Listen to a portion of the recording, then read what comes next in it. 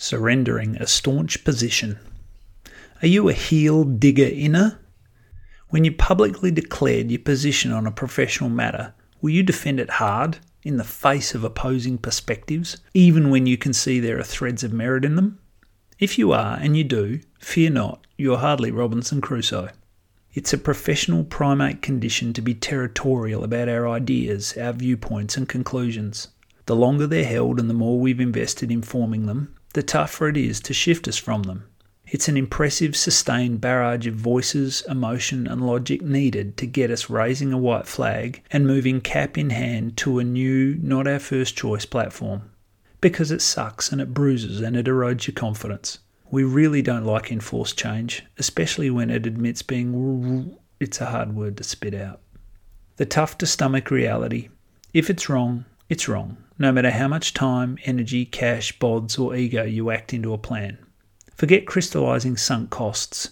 Making the big call to surrender a previously staunchly believed in position means admitting the wrong bit.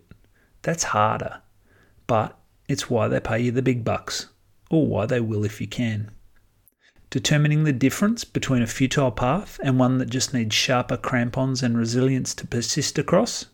That's a blurry line I don't know has a definitive criteria set, beyond fit with purpose, vision and values, and a purpose-built analytical assessment of best guesses about the market of tomorrow, today. But when you've read the smoke signals, when you've established you're past the fulcrum of no good return, where extra X will never realise proportionately greater Y, give up the ground. Surrender the staunch position. Wash down the acrid taste of cancellation with the imagining of the newfound freedom to pursue new, grippier paths as the futile disappears to memory. A call on a proactive new direction is wonderful, but having the wherewithal to neuter that without the ability to contribute to an aligned, prosperous future is the hard work of the really brave leader. Develop a 2020 strategic or business plan that is equal in progressing the likely and condemning the redundant.